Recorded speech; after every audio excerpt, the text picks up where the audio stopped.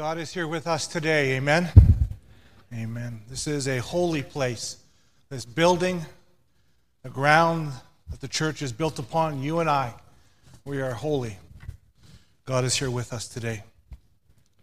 I want to thank Pastor Ike for inviting me to help preach this series on the book of Acts. I love this book. What's not to love about this book? There's resurrections. Resurrections from the dead, there's jailbreaks, there's murder, secret plots, huge arguments, shipwrecks. I tell you, it's almost better than watching cable TV. It's that good. I also want to thank Ike for giving me this passage of Scripture to preach on. Acts chapter 5, verses 1 to 11. One of the more difficult passages to preach on in this book. It's a passage that many pastors try to avoid preaching on lest they offend their people. In the preaching circles, this passage is known as the pastor killer because it's the one sermon that could get you fired. So again, thank you, Pastor Ike. Let's pray, shall we? Father God, we know you're here with us, and we say thank you for your love, for your grace, and for your mercy. I believe, Lord, that you have some divine appointments here today with us. And we're here to keep those appointments. We may not even know it quite yet, but by the end of the service, we sure will. And Lord, I humbly, in fear and with trembling, I come to this pulpit to preach your holy word, not because I am worthy of anything. I just come as a willing servant, a vessel, that the Holy Spirit can and will work through me to teach and to lead us to where you want us to go. We give all glory and honor to you. In your name we do pray. Amen. So let's just quickly recap what's been happening to this point in the life of the early church. So Jesus died. Disciples ran away scared. Jesus rose from the dead, and he appeased to many. Many don't believe it's really him. Others are in hiding, fearing for their lives. Next, Jesus ascends into heaven, but not before leaving behind a few words. Go and make disciples. And I'm going to give you a gift. Power of the Holy Spirit. God living in you. You'll do great things, many great things, in the name of the Holy Spirit. Scared disciples now become bold disciples. They're standing up for themselves and, more importantly, standing up for the name of Jesus. Miracles occur. People get converted. More miracles. Persecution. More people get converted. Christians start meeting in homes. They're teaching each other. They're fellowshipping together. They're praying. And then they're going out and making disciples. More people get converted. Those in authority, the Romans and the Jewish leaders, they don't like these Christians, and they try to jail and kill them. More people get converted as more miracles occur. Christians start looking after people, caring for those in need. The Christians begin operating under the power of the Holy Spirit, and they're doing some amazing and great things for the glory of God. Which brings us to Acts chapter 4. And if you have your Bibles, I'll ask you to turn with me to Acts chapter 4, verse 34, as we give a little background to our text today. Acts chapter 4, verse 34 says this: there are no needy persons among them. From time to time, those who owned lands or houses sold them, brought the money from the sales, and put it at the apostles' feet, and it was distributed to anyone as he had need. Joseph, a Levite from Cyprus, whom the apostles called Barnabas, which means son of encouragement, sold a field he owned and brought the money and put it at the apostles' feet. So believers, followers of Jesus, had taken to the practice of occasionally, from time to time, selling off their land or their homes or their timeshares, if you will, their cars, their boats, whatever, and they are giving the proceeds of those sales to the church, laying the money at the feet of the apostles. This money wasn't for the apostles. This was not the apostles' paychecks, okay? The money was distributed to anyone who was in need. Anyone, not just Christians. And one person in particular is drawn to our attention. Joseph, a Levite also known as Barnabas. And we're told he sold a field that he owned and he gave the money to the church. He's given the nickname Son of Encouragement, which he was to both Peter and Paul later in this book. And perhaps because of his honest generosity here, he is later chosen by the saints in Antioch to be the one to carry a generous gift to the needy saints in Jerusalem. And we'll come to that when we get to Acts chapter 11. Joseph, or Barnabas, was obviously well known and was highly regarded and thought of in good light. Which brings us to our passage of Scripture today, our text, Acts chapter 5, verses 1 to 11. Now a man named Ananias, together with his wife Sapphira, also sold a piece of property. With his wife's full knowledge, he kept back part of the money for himself, but brought the rest and put it at the apostles' feet. Then Peter said, Ananias, how is it that Satan has so filled your heart that you have lied to the Holy Spirit and have kept for yourself some of the money you received for the land? Didn't it belong to you before it was sold? And after it was sold, wasn't the money at your disposal? What made you think of doing such a thing? You have not lied to men, but to God. When Ananias heard this, he fell down and died. And great fear seized all who heard what had happened. Then the young men came forward, wrapped up his body, and carried him out and buried him. About 3 hours later, his wife came in, not knowing what had happened. Peter asked her, tell me, is this the price you and Ananias got for the land? Yes, she said, that is the price. Peter said to her, how could you agree to test the Spirit of the Lord? Look, the feet of the men who buried your husband are at the door, and they will also carry you out. At that moment, she fell down at his feet and died. Then the young man came forward, and finding her dead, carried her out and buried her beside her husband. Great fear seized the whole church and all who heard about these events. There are some conclusions that we could make, a few lessons perhaps that we could draw out of this passage, some more accurate than others. For instance, one lesson is we could begin by saying that the passage is teaching us that if you lie, you'll be struck down by the living God. Dead. On the spot. As a doornail. Now, wouldn't that serve as a great motivator for our kids in teaching them not to lie? Can you just see that? Now, Johnny, don't lie to me about who broke the window. You're going to make Jesus cry, and he's going to kill you. That's a great motivation tool right there. Or we could say the lesson is that if you don't give everything to the church, you'll be struck down by the living God, dead, on the spot, as a doornail. Now, wouldn't that be a great motivating tool for the pastors of this church in teaching you about tithing? You just hear Pastor Ike now at the next annual general meeting. Well, ladies and gentlemen, sorry to tell you, we've come up quite short on our annual budget this year. Some of you, you have not been giving to the church. You're making Jesus cry, and he's going to kill you. Great motivating tool.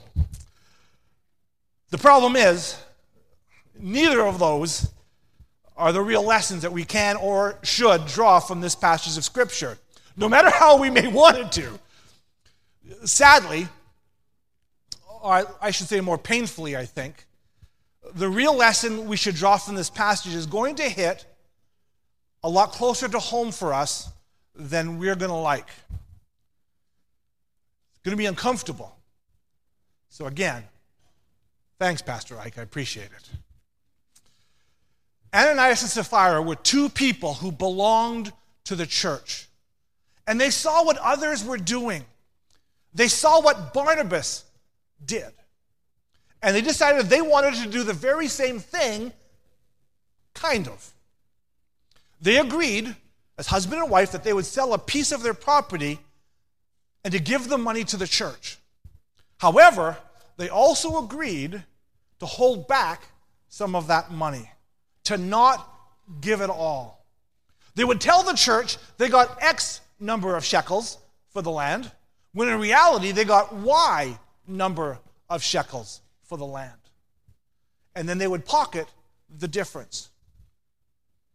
Well, so what, really? It's their property to sell. It was their money to keep. What's the big deal? Well, the big deal is that they lied.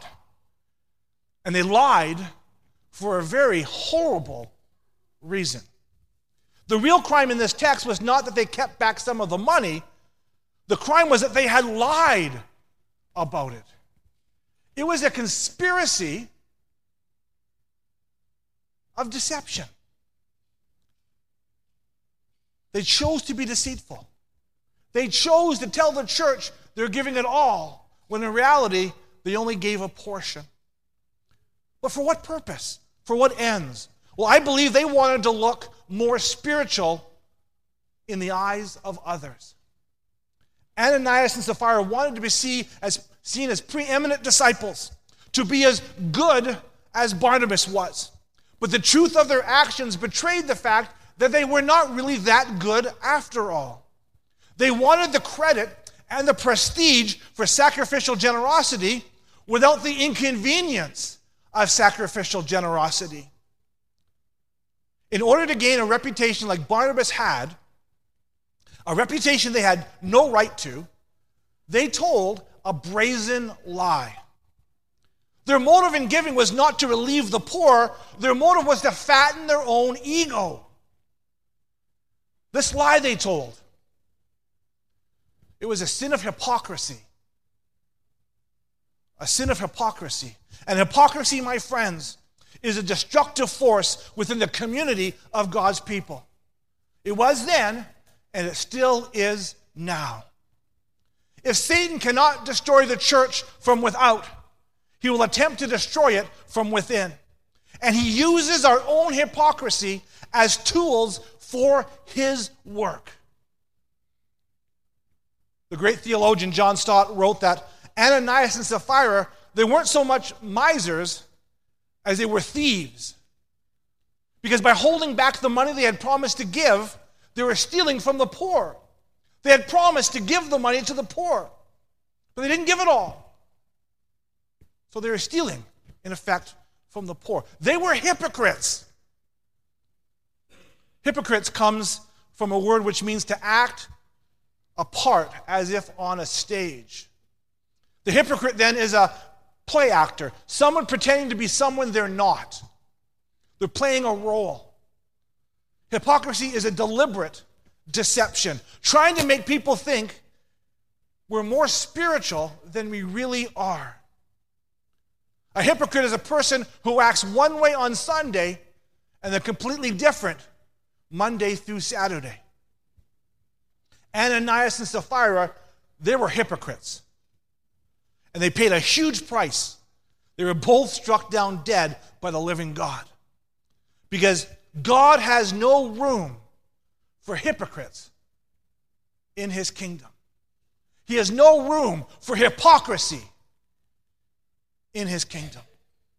So the correct lesson that we are to draw from these verses is that hypocrisy is never to be tolerated. Never. So how Peter knew that Ananias had lied about the money? Well, we don't really know how he knew that. But we can surmise that there was some kind of divine direction on God's part, that he might have divinely revealed to Peter. Or maybe the sale was a public record, and Peter simply checked. It doesn't matter how Peter knew that Ananias lied, that he knew of his hypocrisy. He just knew, and he knew how God felt about hypocrisy. Did Peter know Ananias was going to be struck down by God? Well, having already witnessed God's power previous in his life in the past, I think it's safe to assume that Peter wasn't too surprised when God took down Ananias. God wanted to deal with this sin of hypocrisy so swift that Ananias didn't even have a chance to repent. Couldn't even utter the words, "I'm sorry." God struck him down that quickly. And he did so because hypocrisy is a tool of the devil. Peter said so in verse 3 of our text. He says, "Ananias, how is it that Satan has so filled your heart?" Satan was in Ananias' heart. And God knows the trueness of our hearts. See, God knew there was no repentance coming from Ananias. And that all sin has consequences. That all sinners need to pay the final price. The people who heard and saw what they saw were seized, we're told, with great fear, as they should have been. Because there is no room for what Ananias and Sapphira did in the life of the church. Remember, God was launching something new here. He was launching the church. God was also endorsing the Holy Spirit that was just given at the resurrection and transfiguration and ascension of Jesus. God was also demonstrating the power of the Holy Spirit. God was confirming the Holy Spirit's role in the life of the early church. The church is the bride of Christ. The church is the body of Christ. It needs to be pure, spotless, unblemished. So God moved quickly in extinguishing any hint of hypocrisy in the church, lest it infected the whole body. Jesus warns about it in Luke chapter 12, verse 1, when he says, "Be on your guard against the yeast of the Pharisees, which is hypocrisy." Which is hypocrisy. The church was a brand new baby. It was in its infancy. God wanted to set before us a sober lesson of the seriousness of this sin amongst his people. He wanted the church to live in holy fear, to be on guard against the serious sin of hypocrisy. Let me give you an analogy. It's a poor analogy. I don't like analogies because they always break down somewhere. But this is my analogy. It's like what a substitute teacher needs to do, or a brand new teacher teaching a class for the very first time. It's what they need to do when they begin teaching this class. They need to come out hard. They need to set down the ground rules to the kids. They need to make their expectations very clear. They also need to outline the consequences of breaking those rules. Then they need to move swiftly when a student breaks one of those rules. That's what God was doing in the life of the early church. What happened here in Acts, it was one of those occasions when God made an example out of a case in order to fully reveal what he was thinking on the matter of hypocrisy. He hated it. God knew that there was no repentance coming from Ananias. So he made an example out of Ananias for the sake, for the health of the church. And this isn't the first time God did something like this in order to protect something new. He did it long ago in the Old Testament. After the Israelites were given the promised land, God had ordered Joshua, the commander of Israel, to go into the land and wipe out anyone who lived in the land who could infect and tempt his people with sin. God also allowed Israel to keep any plunder that they wanted, that they got from winning these battles, except they were not supposed to touch the items that were devoted to the Lord. Those items were to be put in the treasury. Those were the rules. Those were the boundaries.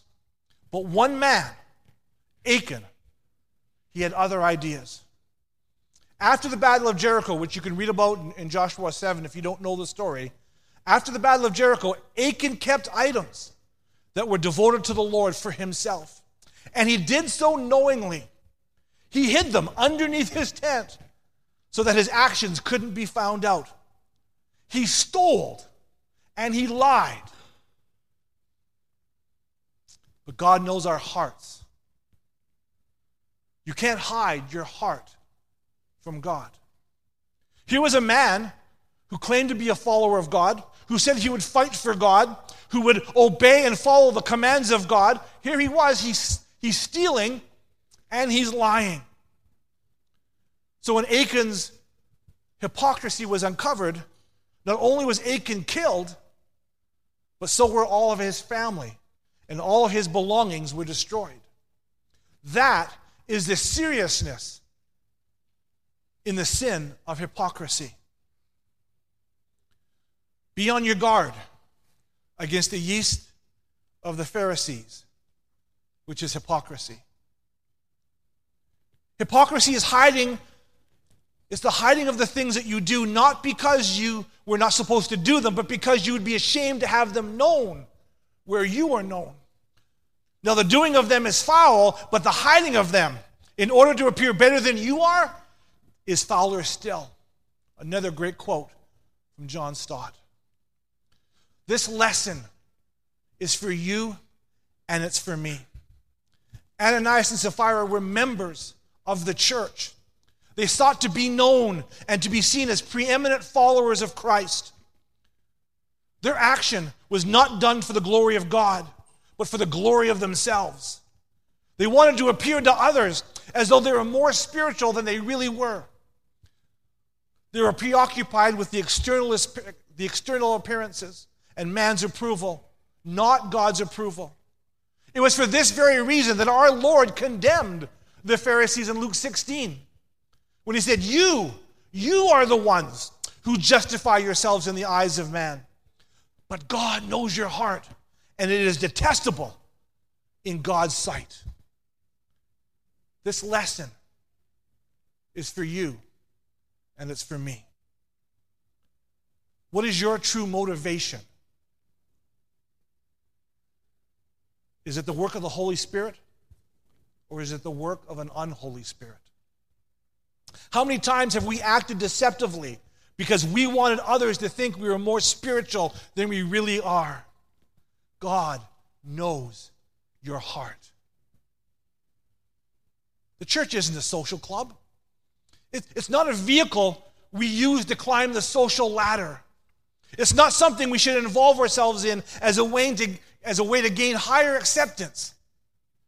The church is the body of Christ. We are the bride of Christ. We exist to bring glory to Him, not glory to ourselves, for that is the sin of the devil. And every time we live, and every time we act, and every time we think, and every time we speak in a hypocritical way, we are doing the work of the devil. And the work of the devil is to destroy the church. Be on your guard against the yeast of the Pharisees, which is hypocrisy. Ananias and Sapphira, they were not fooling anyone. Their false spirituality didn't fool Peter. They didn't fool the rest of the apostles, and they certainly didn't fool God. So who do we think we're fooling? What's hypocrisy? Hypocrisy is saying that you read your Bible, but you don't. Hypocrisy is saying that the church is important, but you never attend.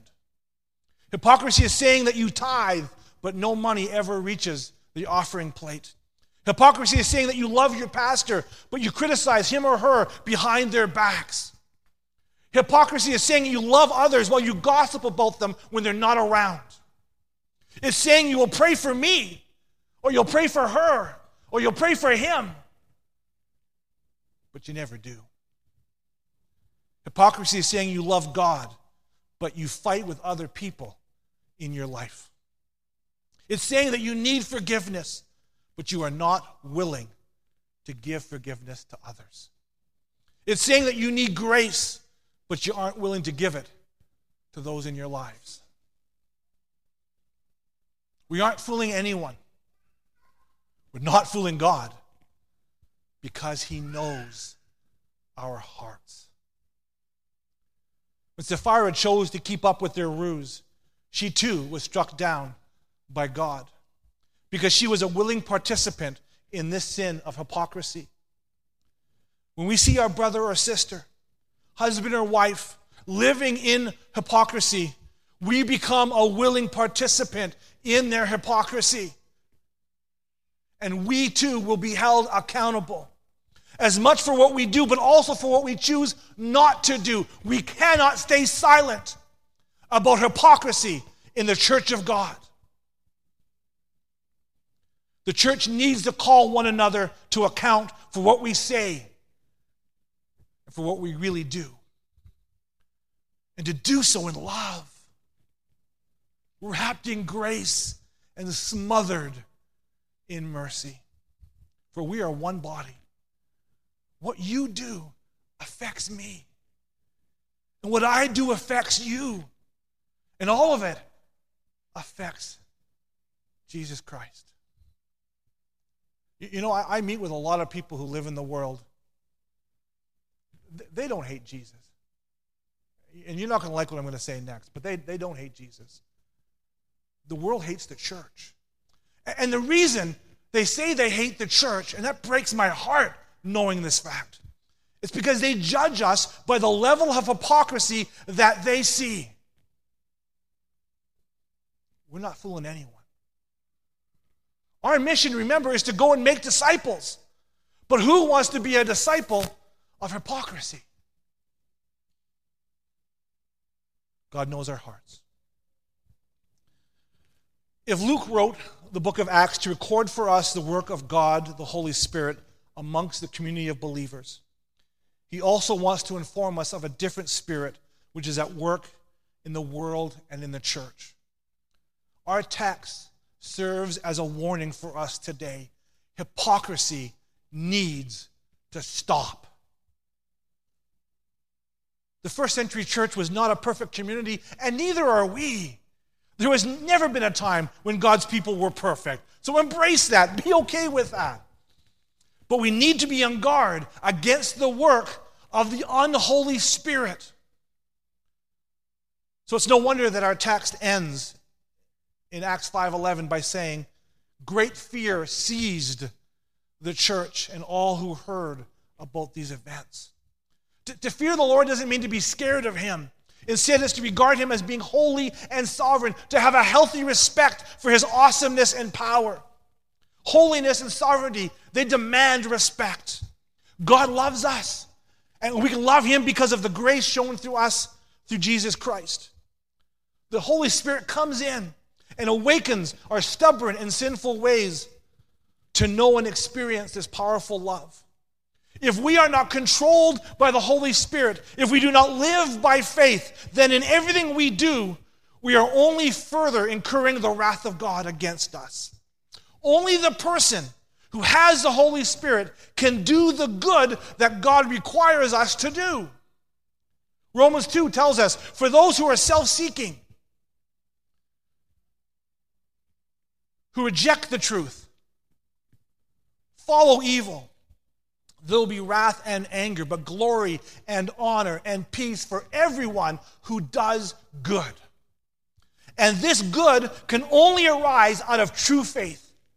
It must conform to God's law, and it must be done for his glory. Any good done for any other reasons is not truly good at all. That is why Ananias and Sapphira's good work was rejected. And it may be why your good works get rejected as well. This time I'll invite the worship team to come forward. As we conclude, we need to ask ourselves, as we conclude today, we need to ask ourselves, why do I serve? Do I expect something in return? Is this for my benefit or for others? Do I act differently here on Sunday than I do in my home on Monday? What am I doing that I don't want other people to know that I'm doing? Why do I give? Do I try to make myself look better in the eyes of other people? Would I still give to the church if the government took away my right to receive a taxable receipt for my donation? Would I give less because of that reason?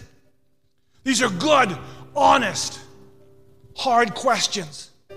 Hypocrisy, it arises from our pride. It advances with our lies. And it slowly destroys the body of Christ. Hypocrisy is a sin. And you need to ask for God's forgiveness now. You need to repent now. Well, you have the chance. We should all be seized with fear, for our God is here with us. He is in us, and He knows our hearts. As He knew Ananias' heart, a heart that was filled by Satan. His pride led him to lie, which led him to his death. Do not let your pride give birth to hypocrisy. Do not let your pride stop you from dealing today with your hypocrisy. Instead, be encouraged by God's holy word to go and do some spiritual work today. Pray. Ask God to forgive you. Seek His grace. Repent. Don't pretend any longer to be someone that you really aren't inside. Own what you need to own. Own who you really are. No more acting. Be vulnerable. Let people know you're hurting, that you're falling short of the glory of God. If you don't read your Bible, don't hide it. Seek help from others who love you. Ask for a spiritual partner to keep you accountable. Be honest with others about your struggles. The same goes for you if you don't pray, or if you don't tithe, or if you're fighting with someone. If you need to give grace or forgiveness to someone. And in return, when those who seek to be real with us come to us, don't give them judgment. Give them love, encouragement, support, and give them your trust. Do not betray their trust. God's holy word says this. 3 John chapter 1, verse 4. I have no greater joy than to hear my children are walking in the truth.